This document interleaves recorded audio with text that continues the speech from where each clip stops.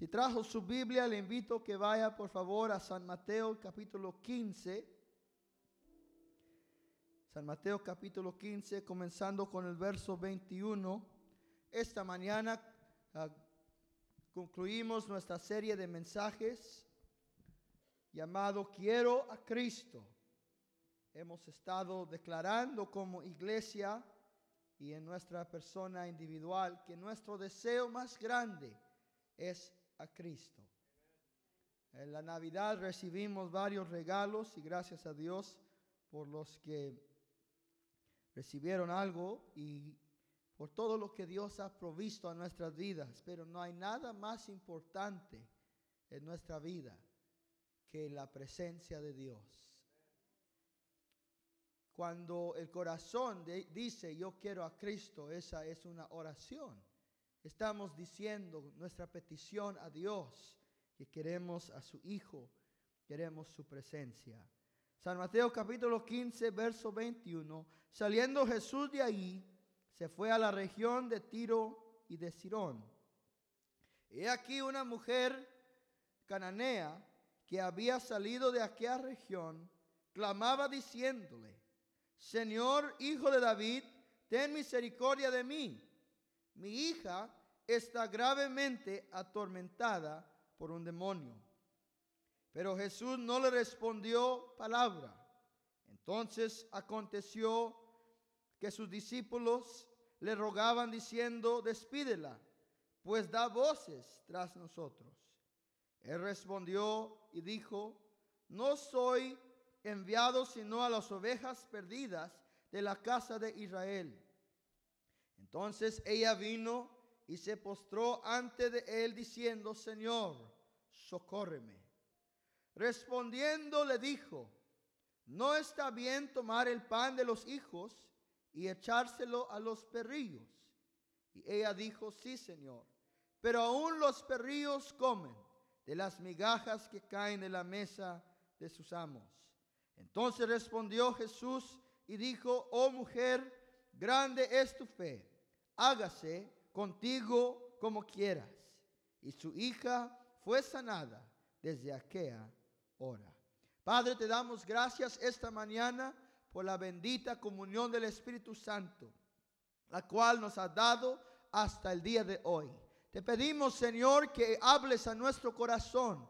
Hables, Señor, a nuestra vida, en lo individual, en lo personal. Cada uno hoy, Señor, ha venido a tu casa con hambre de oír palabra de Dios. Y hoy pedimos, Señor, que unjas mis labios de barro para predicar esta bendita palabra, para entregar el mensaje que has puesto en mi corazón. Y te pido, Señor, que este mensaje pueda llegar a cada corazón y que la unción del Espíritu pueda aplicarlo a cada vida. Te lo pedimos en Cristo Jesús. Y el pueblo del Señor dice amén. Amén. Puede tomar su lugar esta mañana. El deseo de decir yo quiero a Cristo, como he dicho, es una oración de cada una de nuestras vidas. Cuando decimos yo quiero a Cristo, estamos decidiendo que hay una prioridad en nuestra vida. Y qué tan importantes son las prioridades que usted y yo ponemos en nuestra vida. Cuando usted y yo vemos la necesidad de nuestros días, vemos los momentos que vienen a nuestras familias, la necesidad que viene al hogar, tenemos nada menos que decir: Señor, queremos más de tu presencia en nuestras vidas. Queremos más de ti en nuestro ser. Dice la Escritura que la mujer Ana, la cual no había concebido hijos por a su esposo, tenía un gran deseo de tener hijos. Y ella lloraba y clamaba delante de Jehová. Dice la Escritura que cuando ella iba al templo, que ella movía sus labios, pero no salían palabras. Y ella en su ruego y su plegaria delante de Jehová clamaba por hijos. El sacerdote pensaba que ella estaba enferma de la mente. Su esposo pensaba: a esta mujer nada la va a satisfacer. Pero aún su oración, su plegaria seguía delante de Jehová: quiero hijos. Hasta que Jehová le dio Samuel, su hijo, y también le dio otros hijos. De la misma manera la mujer Raquel, dice la escritura, que no había podido tener hijos. Por lo tanto, ella clamaba a su esposo Jacob, diciendo, dame hijos o me muero. Y ella dice la escritura que Jehová se acordó de ella, se acordó de Raquel, y abrió a su vientre para que pudiera concebir, y dio a luz a hijos. Y ella tuvo lo que ella había pedido. Y esta mañana vemos otra mujer con otra plegaria delante de Jehová. Y tenemos que ver de sus ejemplos de estas tres mujeres que hay una necesidad de estar en el pueblo del Señor con una continua fe y continua esperanza que Dios va a escuchar nuestras oraciones. Oh, hermano, ¿qué pasaría en la iglesia Kingsway? ¿Qué pasaría en su vida?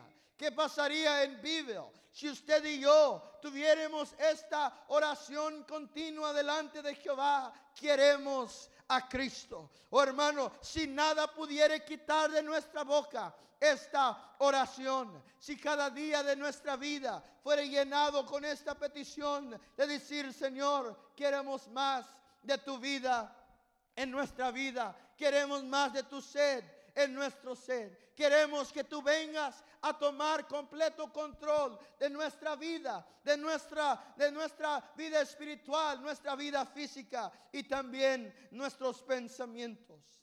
Esta mañana tenemos delante de nosotros una mujer con una situación desesperada. Esta mujer, dice la escritura, que tenía una hija que estaba gravemente atormentada por demonios. Esta hija quizá había batallado por algún tiempo. Quizá esta necesidad había existido en este hogar por mucho tiempo. Como a veces ocurren en los hogares aún de nuestro día. Necesidades críticas, las cuales decimos, Señor, si tú no haces algo, no sé qué va a pasar. Si tú no te mueves a mi favor, no sé cuál va a ser el resultado de esta situación. Y hay problemas que vienen a la vida de una persona, los cuales podemos tolerar, los cuales pueden pasar. Quizá han llegado momentos en su vida cuando han llegado problemas los cuales ustedes han podido superar a través del tiempo, a través de las semanas, de los meses. Pero cuando viene una necesidad a la vida de un hijo o de una hija, hay algo crítico que ocurre en el corazón de un padre. Hay una desesperación que llena su corazón. El querer ayudar a aquella persona que ellos aman y quienes ellos quieren. Y hermanos, esa es la desesperación que vemos en este pasaje esta mañana. La desesperación de una mujer que dice, Señor, mi hija está gravemente atormentada. Quizá esta mañana usted al pensar de sus hijos no diría que están atormentados por algún demonio como esta niña. Pero quizá hay igualmente una grave necesidad en su hogar. Quizá esta mañana usted ve la situación de sus hijos, ve su situación financiera, su situación espiritual, ve que su vida espiritual va decayendo y su corazón clama delante de Jehová diciendo, Señor, yo necesito que te muevas a favor de mi familia. Quiero ver tu mano a favor de mis hijos. ¿Cuántos quieren ver un mover de Dios en su hogar, en su familia esta mañana? Esta mujer, dice la escritura, que ese problema era tan grande que ella tuvo que salir de su hogar. Ya no lo pudo detener como algo privado. Ahora ella tuvo que ir a buscar el auxilio. Oh, hermanos, a veces en nuestros hogares hay necesidades las cuales podemos mantener en la privacidad de nuestro hogar. Pero a veces el problema sale del hogar y ya no hay la manera de contenerlo. Tenemos que llamar al pastor, tenemos que llamar a los ancianos de la iglesia, tenemos que buscar ayuda de otra fuente porque hay una necesidad grave en nuestro hogar. Y esta mujer sale de su hogar y ella va al lugar donde está el Señor Jesús. Y aquí vemos en su corazón esta petición de la cual hemos estado hablando. Vemos que ella tiene un corazón que dice, yo quiero a Cristo. Yo quiero a Cristo en mi hogar. Quiero a Cristo en la vida de mi hija. Quiero a Cristo en mi corazón. Hermanos, ella sale y cuando ella hace esto, cuando ella va en busca de su milagro, vemos 5 cosas que ella considera. 5 cosas que nos muestran la forma en la cual ella consideraba a Jesús. ¿Sabe usted que usted puede tomar una buena medida de la vida espiritual de una persona por la cantidad de tiempo y de atención que ellos le dan a Dios? Alguien diga amén. Si usted quiere saber cuánto vale Dios para mi vida o cuánto vale Dios para una vida, usted tiene que medir cuánto tiempo, cuánta afección, cuánta atención una persona le da a Dios.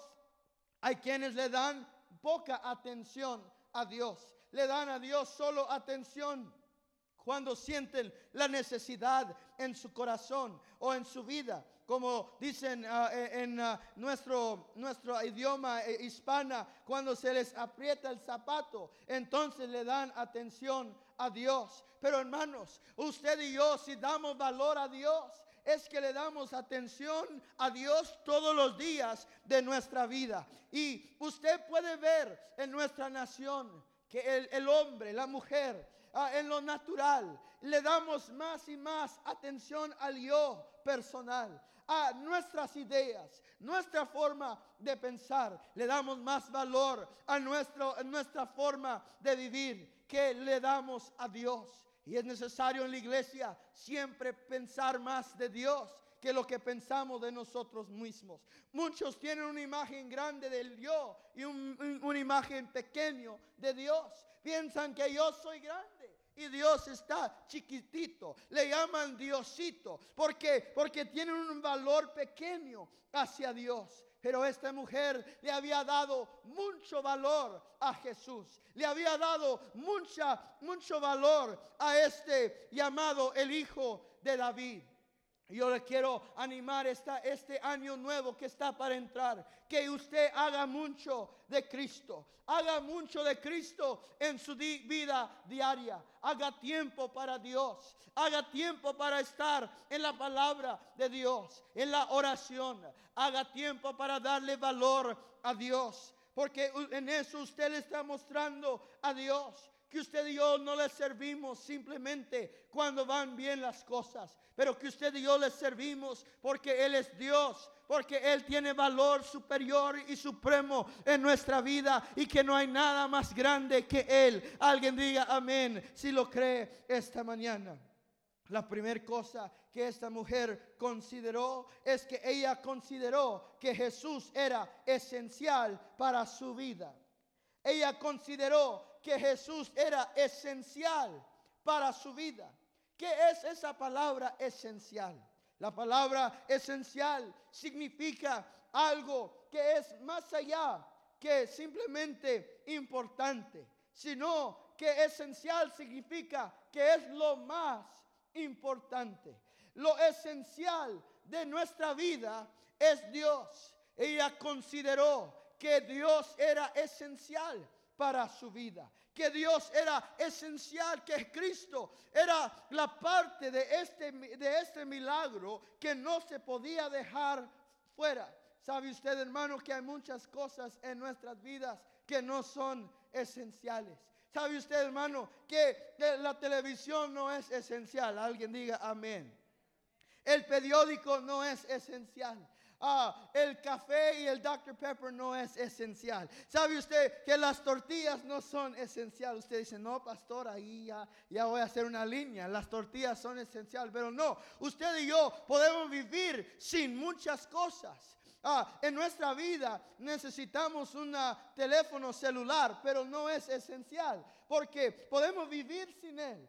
Y si no tenemos automóvil, también podemos movernos con la ayuda de otros quizá, o con nuestros pies podemos caminar al lugar y al destino necesario. Hay muchas cosas que no son esenciales en la vida, pero hay algo que usted y yo tenemos que considerar, que la vida no tiene propósito sin Cristo, que la vida no tiene sentir sin Cristo, que la vida no tiene dirección sin Cristo. Cristo es la parte esencial de nuestra vida. Cristo es la parte más importante para esta mujer. Ella considera que su orgullo no es esencial, que a su reputación o la imagen que ella tiene entre el público no es esencial. Ella considera que lo esencial de su vida es tener una conexión vital con el Hijo de Dios. Oh, hermano, usted puede ver cuando su vida está conectada a Dios de esta forma,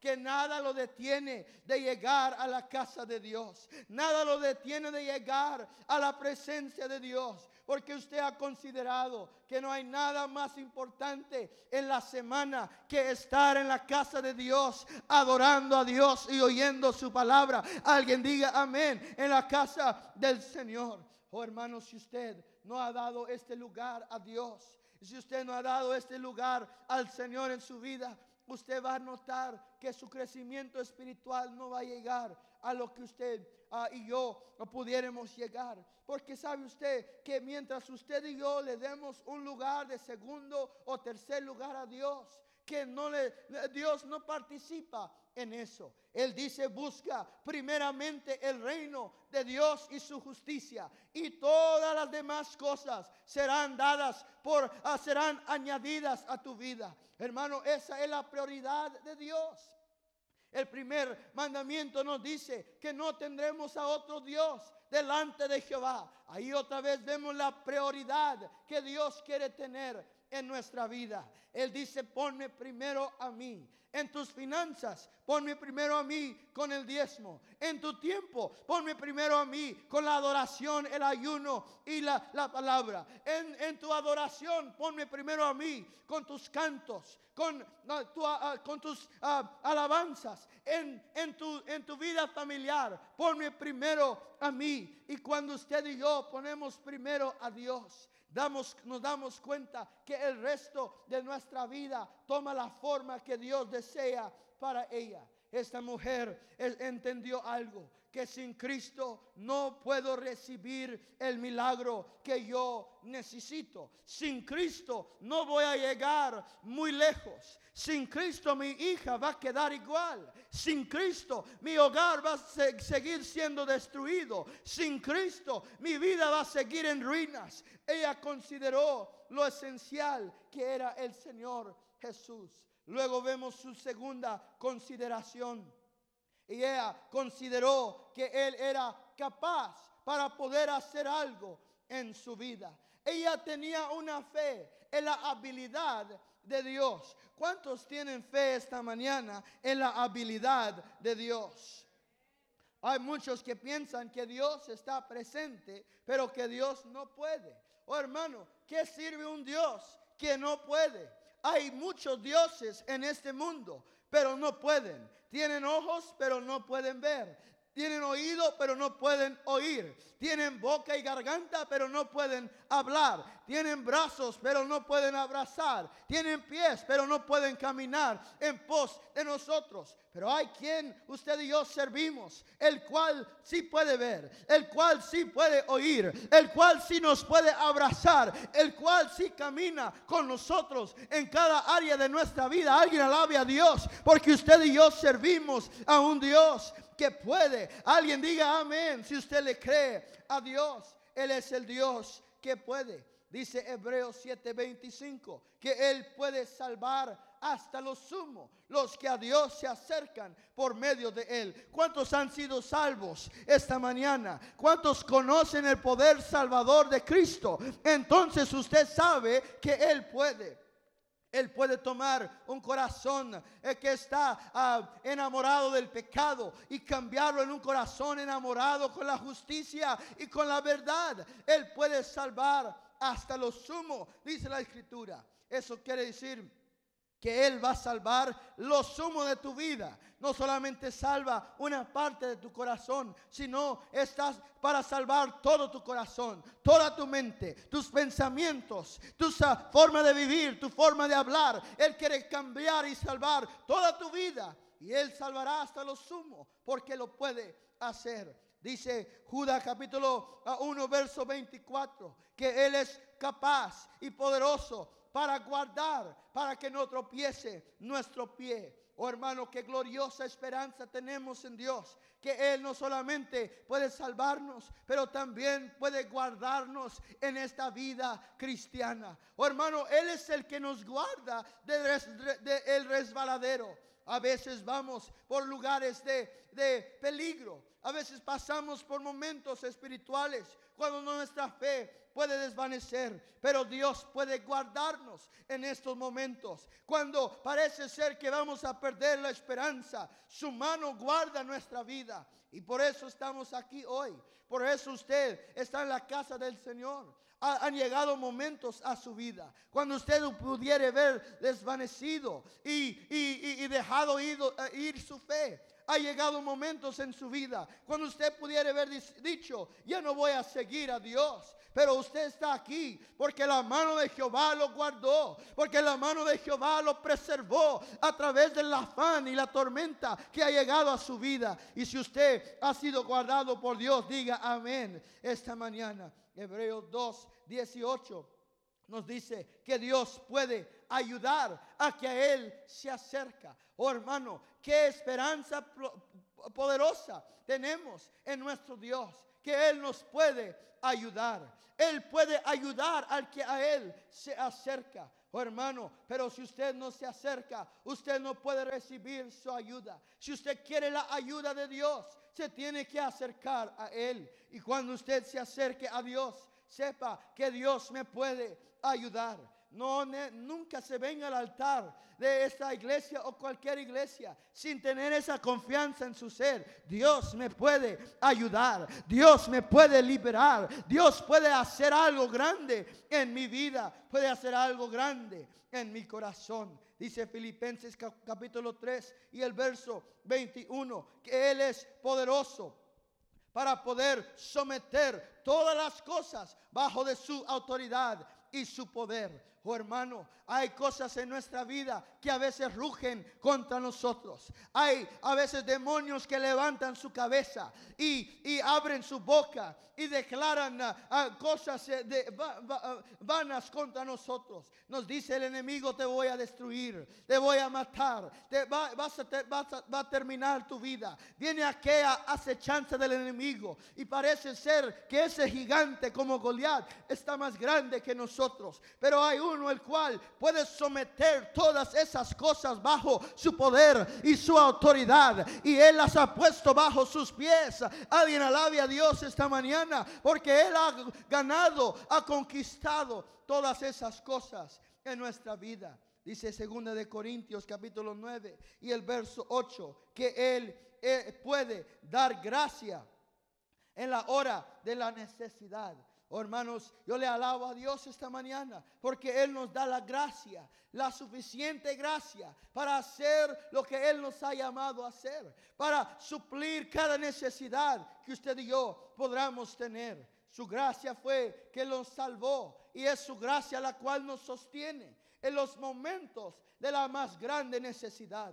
La palabra gracia significa favor inmerecido, pero también significa ayuda divina. Es la gracia de Dios la cual nos sostiene en los momentos de afán y de tribulación que pasan en nuestra vida. Él nunca nos dijo que no vendrían tormentas. Nunca dijo que no vendrían afanes. Nunca dijo que no vendrían problemas. Pero sí nos dijo: mi gracia será suficiente para ti, y yo haré que tú puedas pararte firme por la gracia de Dios en tu vida.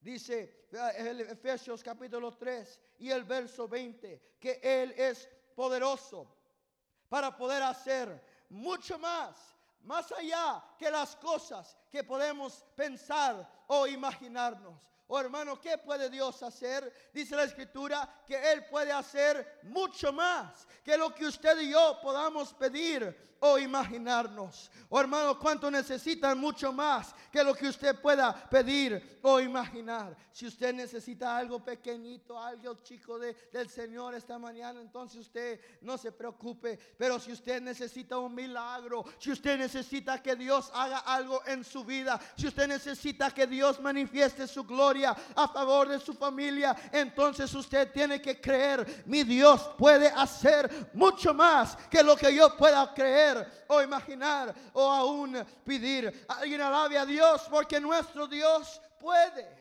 Dígalo esta mañana: mi Dios puede. A veces usted y yo vemos la situación y parece que la situación es más grande que Dios, pero tenemos que recordar: nuestro Dios puede. Esta mujer consideró: Cristo puede sanar a mi hija, Cristo puede liberar a mi hija. Si ella no hubiera pensado eso, no se hubiera levantado del sofá, no hubiera dejado el café en la casa. Pero ella consideró: Dios puede hacer algo a mi favor, y Dios puede hacer algo a tu favor esta mañana. La tercera cosa que ella consideró es que Dios o que Cristo tenía misericordia de ella. Ella consideró que Dios tenía compasión hacia ella. Oh hermanos, qué importante es para nosotros entender esto: que Dios tiene compasión, se compadece de nuestras vidas. Dios se compadece de ti. A veces quizá pensamos: no, Dios ni sabe lo que estoy pasando. Quizá pensamos: no, el Señor ya se olvidó de mí. Pero no, hermano, Dios se compadece de nosotros. A veces somos como Pedro, que dice la Escritura que cuando estaban en aquel barco, en aquel bote, y el barco estaba siendo tomado de un lado al otro por los vientos y por aquel mar. Y esa tormenta, dice la Escritura que el agua se metía al barco, y Pedro estaba con un bote sacando el agua del barco. Estaba en un momento crítico, en un momento de gran asusto a su vida. Y dice la Escritura que Pedro le dijo al Señor: Señor, ¿no te interesa? ¿No te compadeces de nosotros que estamos para morir? Oh hermano, a veces usted y yo quizá podemos sentirnos como Pedro y decir: Señor, ¿por qué no me has respondido? ¿No te compadeces de mí? Oh, pero hermano, si Él no se compadeciera de Pedro, no hubiera estado ahí con él en medio de esa tormenta. Él estaba ahí porque se compadeció de él, y Él está aquí hoy porque Él se compadece de ti. Tiene misericordia y amor para con tu vida. Dice la Escritura que el pueblo de Israel estaba 400 años en la esclavitud de Egipto. Y me imagino que ellos pensaron: Dios ya se olvidó, ya Dios no se compadeció de nosotros, ya Dios nos olvidó. Quizá ellos pensaron: bueno, hasta aquí vamos a llegar. Pero dice la Escritura que Jehová le dijo a Moisés, le dijo: ve y dile a mi pueblo que yo he visto su aflicción, yo he oído sus oraciones, y yo he descendido, he bajado para liberarlos. Oh hermano, ¿qué estaba diciendo el Señor? Estaba diciendo: Israel, yo tengo cuidado de ti, yo me compadezco de ti. ¿Sabe usted, hermano, esta mañana que Dios se compadece de usted? A Dios le interesa su familia, a Dios le interesa su matrimonio, a Dios le interesan sus hijos, a Dios le interesa el dolor que usted carga en su corazón, a Dios le interesan las lágrimas que usted ha llorado, a Dios le interesa lo más mínimo de su vida, aún le interesa lo que usted va a comer este día con su familia. Dios está interesado y tiene compasión de cada uno de nosotros. A Dios le interesa aquel hijo o aquella hija que están perdidos, que no conocen a Dios, que están como vagabundos en este mundo, viviendo sin razón. Dios le interesa de ellos. Y dice la Escritura, Jehová es tu pastor y Él a ti nada te faltará. ¿Por qué? Porque a Jehová le interesas. Jehová tiene compasión de ti. Y como un pastor que guía a su rebaño a el césped más verde, así también Él se compadece de ti. Dice la Escritura que el justo clama y Jehová lo escucha y lo libera de sus tribulaciones. Que Jehová está cerca al quebrantado de corazón y al que está quebrantado en su espíritu. Porque muchas son las aflicciones del justo, pero Jehová pero lo librará de todas ellas. Oh hermano, ¿cuántos creen que Dios se compadece de usted esta mañana? Ahora vemos que esta mujer viene a Jesús y le dice, Señor, hijo de David, ten misericordia. Mi hija está gravemente atormentada. Yo conté anoche la cantidad de palabras en su oración. En el inglés son más o menos 18 palabras en su oración. Y dice la Escritura que cuando ella hace esta petición, le llama por su nombre, Señor, hijo de David. Invoca su misericordia, ten misericordia. Le dice su problema, mi hija está gravemente atormentada, no le detiene los detalles. ¿Qué dice la palabra que hizo el Señor? Dice la Escritura que no le respondió ni una palabra. Oh hermano, aquí es cuando llega la fe a tener algunos problemas, porque a veces Dios oye nuestra oración y no responde. ¿Y qué hace usted cuando Dios no dice nada? Ella está pensando, si Él se compadece de mí, ¿por qué no está hablando? Además de eso, dice la Escritura que Jesús vino a la región de Tiro y Sidón. Jesús vino a su región, sin duda, porque Él tenía un propósito para ella. Pero ahora ella está en posición para recibir su milagro y no le responde ni una sola palabra. Oh hermano, es ahí donde nuestra fe es probada, donde parece ser que nuestra fe tiene que pasar por el momento de juicio por fuego, cuando Dios no responde, no habla, no dice nada. Dijo Job, Señor, clamé a ti por ayuda y no me respondiste. Estuviste parado delante de mí y solo me miraste. Dijo el rey David, Jehová, ¿por qué me has desamparado? ¿Y por qué está tan lejos mi oración de ti? ¿Y por qué estás tan lejos de ayudarme? ¿Qué hace usted cuando Dios no responde? Cuando Dios está en silencio, ¿qué hace usted? Yo no le tengo que decir qué hacer cuando Dios le da lo que quiere, porque usted ya sabe, ya le dice a todos. Lo pone en Facebook, toma retratos,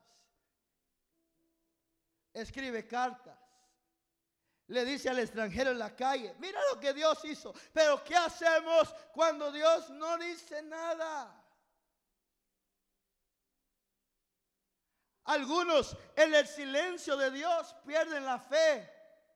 Rechazan a Dios, rechazan la iglesia, rechazan la palabra. Dicen, no, Dios no oye, Dios no escucha, Dios no está conmigo, Dios me ha dejado. Pero hermano, el cristiano, el hijo de Dios maduro, sabe que hay algo que hacer cuando Dios está en silencio. Primero, cuando Dios está en silencio, acérquese más a Dios.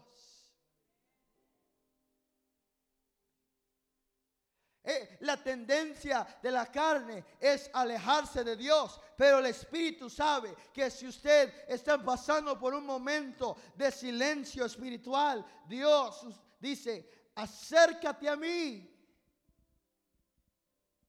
No, hermano, ese no es el momento de apartarse de Dios.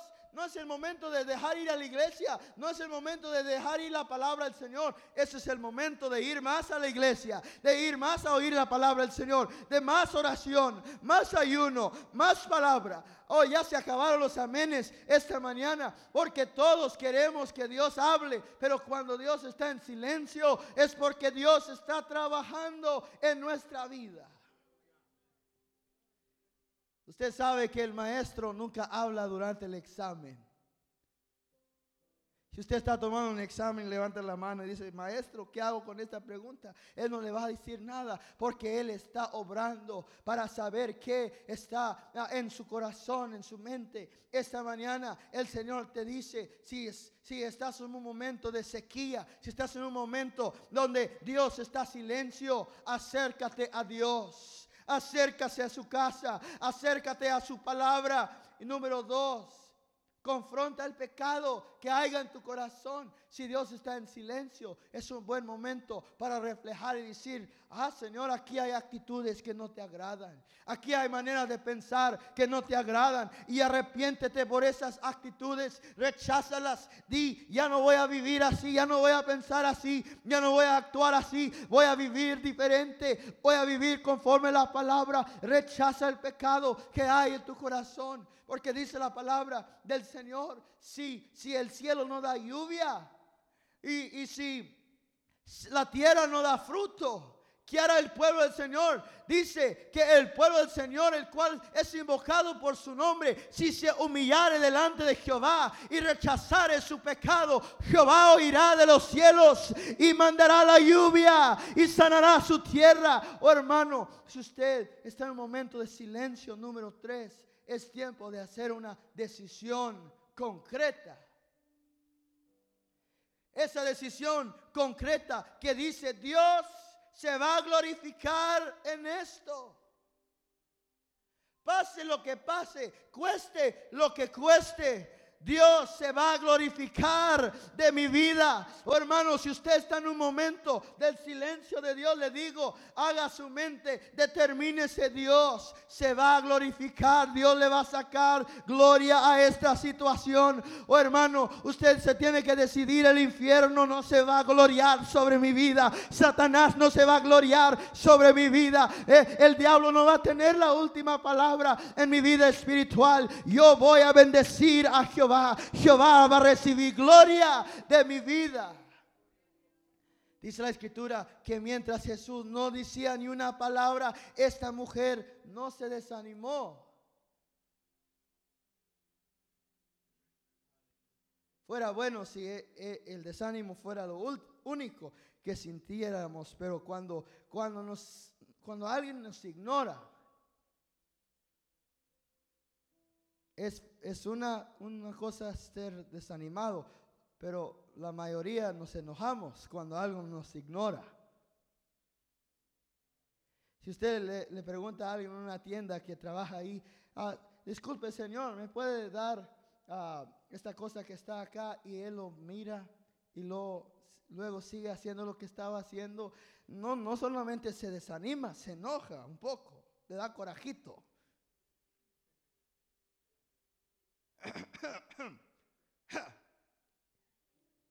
Hermano, a veces vemos a cristianos enojados con Dios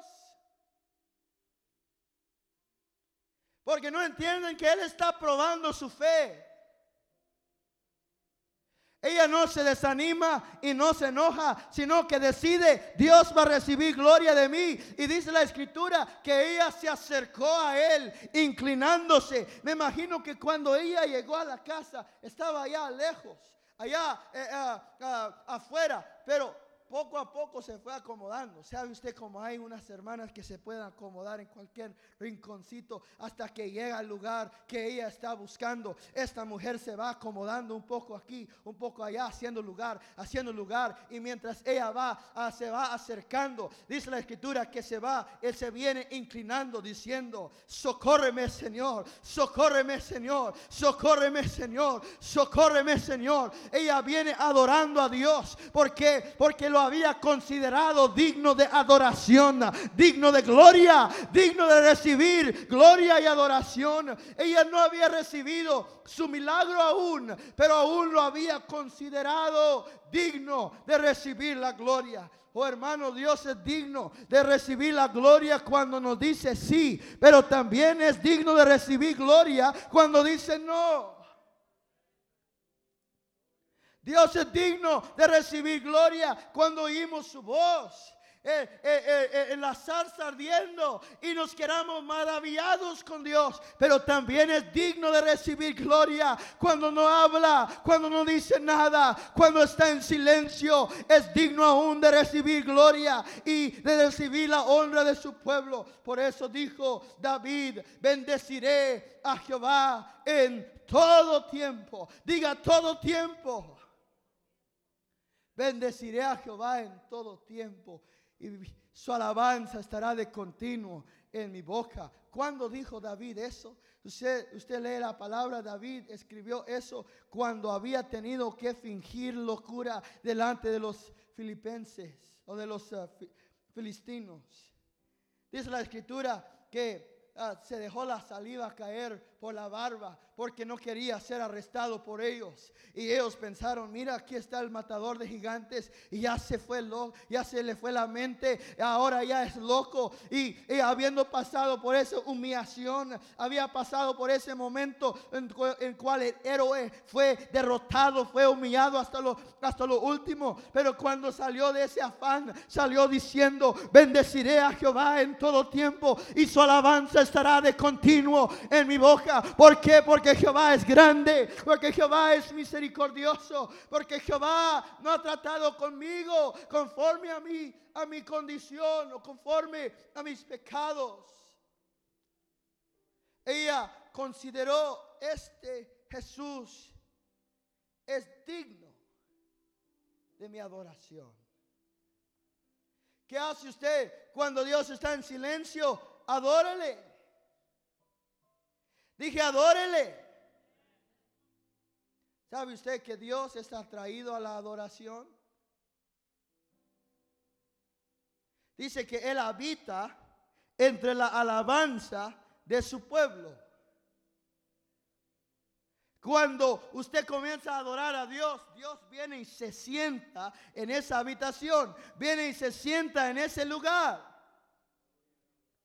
Oh hermano, su deseo es oír la adoración de su pueblo, oír la adoración de sus hijos, oír que le digamos: te amo, Señor, te quiero, Señor, te alabo, Señor, te bendigo, Señor, tú eres grande, tú eres misericordioso, tú eres Dios, tú estás en control, tú eres el Dios digno. Y cuando usted comienza a adorar a Dios y a darle el honor a Él, usted está dando una invitación que Dios no puede rechazar, sino que Él viene y se acerca a nuestra vida. Y esta mañana, si usted está pasando por un momento de aflicción en su vida, adore a Dios. Bendice a Jehová.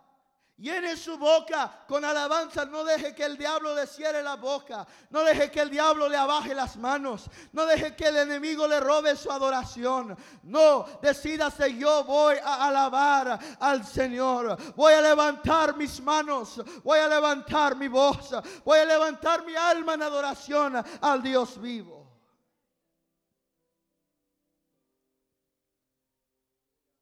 Su primera oración era más de 15 palabras, pero su segunda oración eran 2 palabras.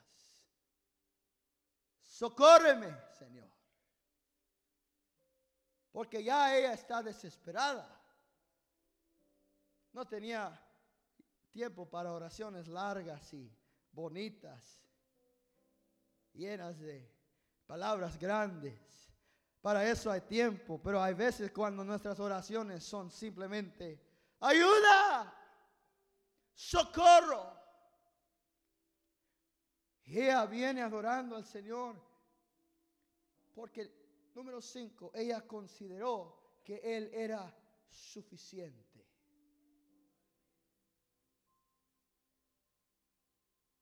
¿Cuántos consideran que Él es suficiente?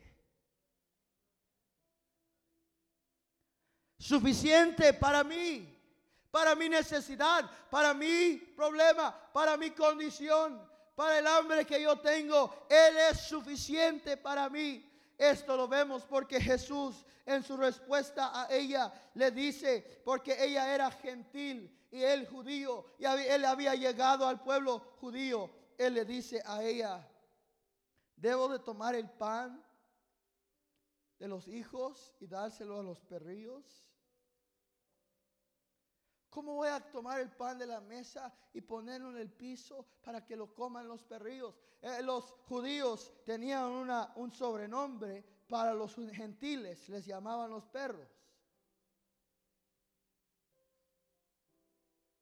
Y ella escucha esa palabra y ella dice, sí, Señor, estás con razón.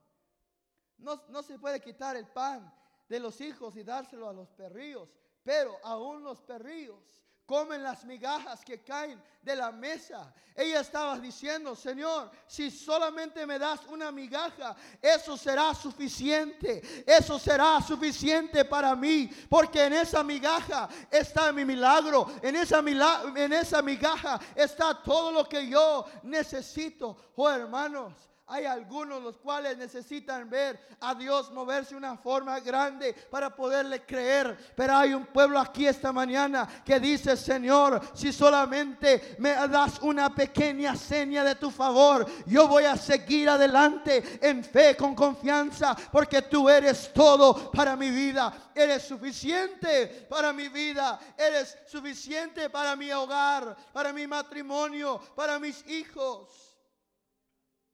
Por eso ella en su corazón y en nuestro corazón esta mañana tenemos esta misma decisión y esta misma plegaria. Dame a Cristo. ¿Por qué? Porque Cristo es suficiente para mí.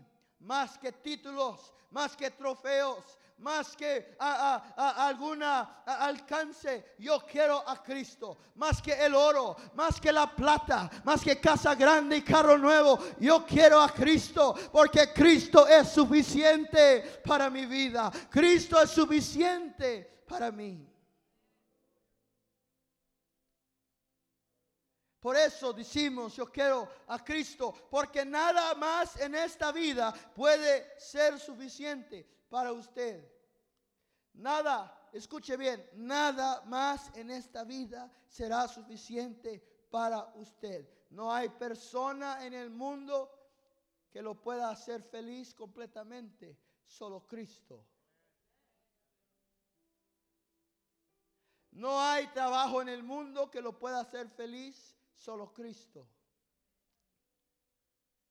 No hay cantidad de dinero que lo pueda hacer feliz, solo Cristo.